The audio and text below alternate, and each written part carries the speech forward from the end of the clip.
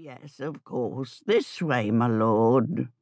The butler shuffled across the hall. Rafe followed before something along the edge of his vision brought him to a halt at the morning room door. A tall, voluptuous woman, draped in gauzy black silk, stood by the cold fireplace. She didn't move or greet him, but remained silent beneath the dark veil covering her face. A slow smile spread across Rafe's lips. His fever in obtaining the register momentarily dampened. Despite her silence, something about her called to him, and he moved closer to the doorway. The slight tensing of her shoulders made him stop, but not turn away. Her dress, dark and wispy like smoke, swirled around her curves. She clutched a book to her chest. The leather tome obscured the full roundness of her breasts, except for the creamy tops, which were just visible beneath her black net chemisette. "Good morning."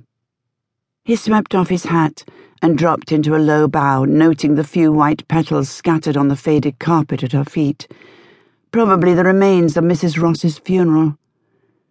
By her own account, Mrs. Ross was a recluse, but apparently she wasn't completely devoid of friends to mourn her. And what a delightful friend this is. Rafe straightened, admiring the woman's generous measure of height. Heat flooded through him as he imagined tucking the statuesque creature into the curve of his body and brushing his lips along the bit of exposed neck caressed by her short veil.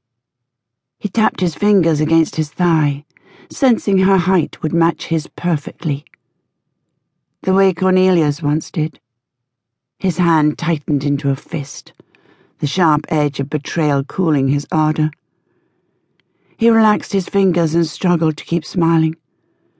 Why the deuce was he thinking of Cornelia? He'd left that business in France where, with any luck, it would stay.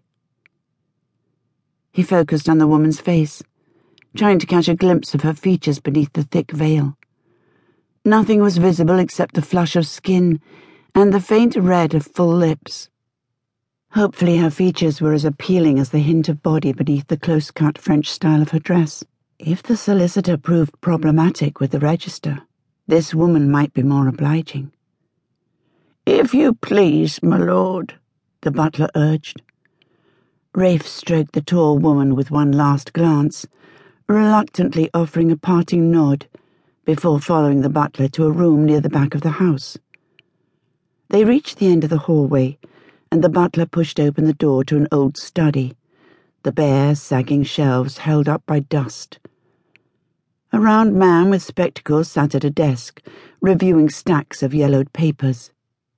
He stood as Rafe entered, a wide smile drawing back the jowls framing his mouth. "Mr. Nettles? Lord Densmore to see you," the butler rasped. "Lord Densmore, what a pleasure."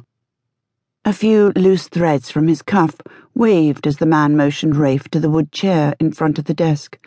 "Sit, please." "I'm sorry.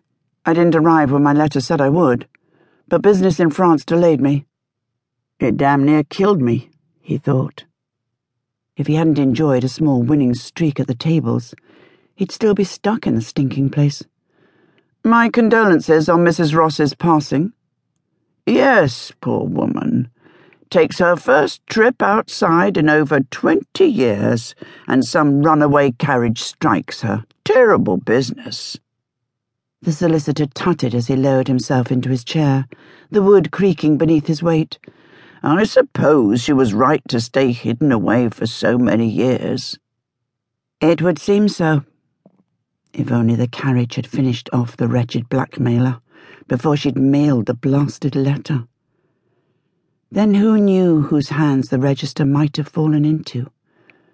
At least now there existed the chance of buying the entire rotten thing, not just the page with his late father's name on it, and the proof of his treason.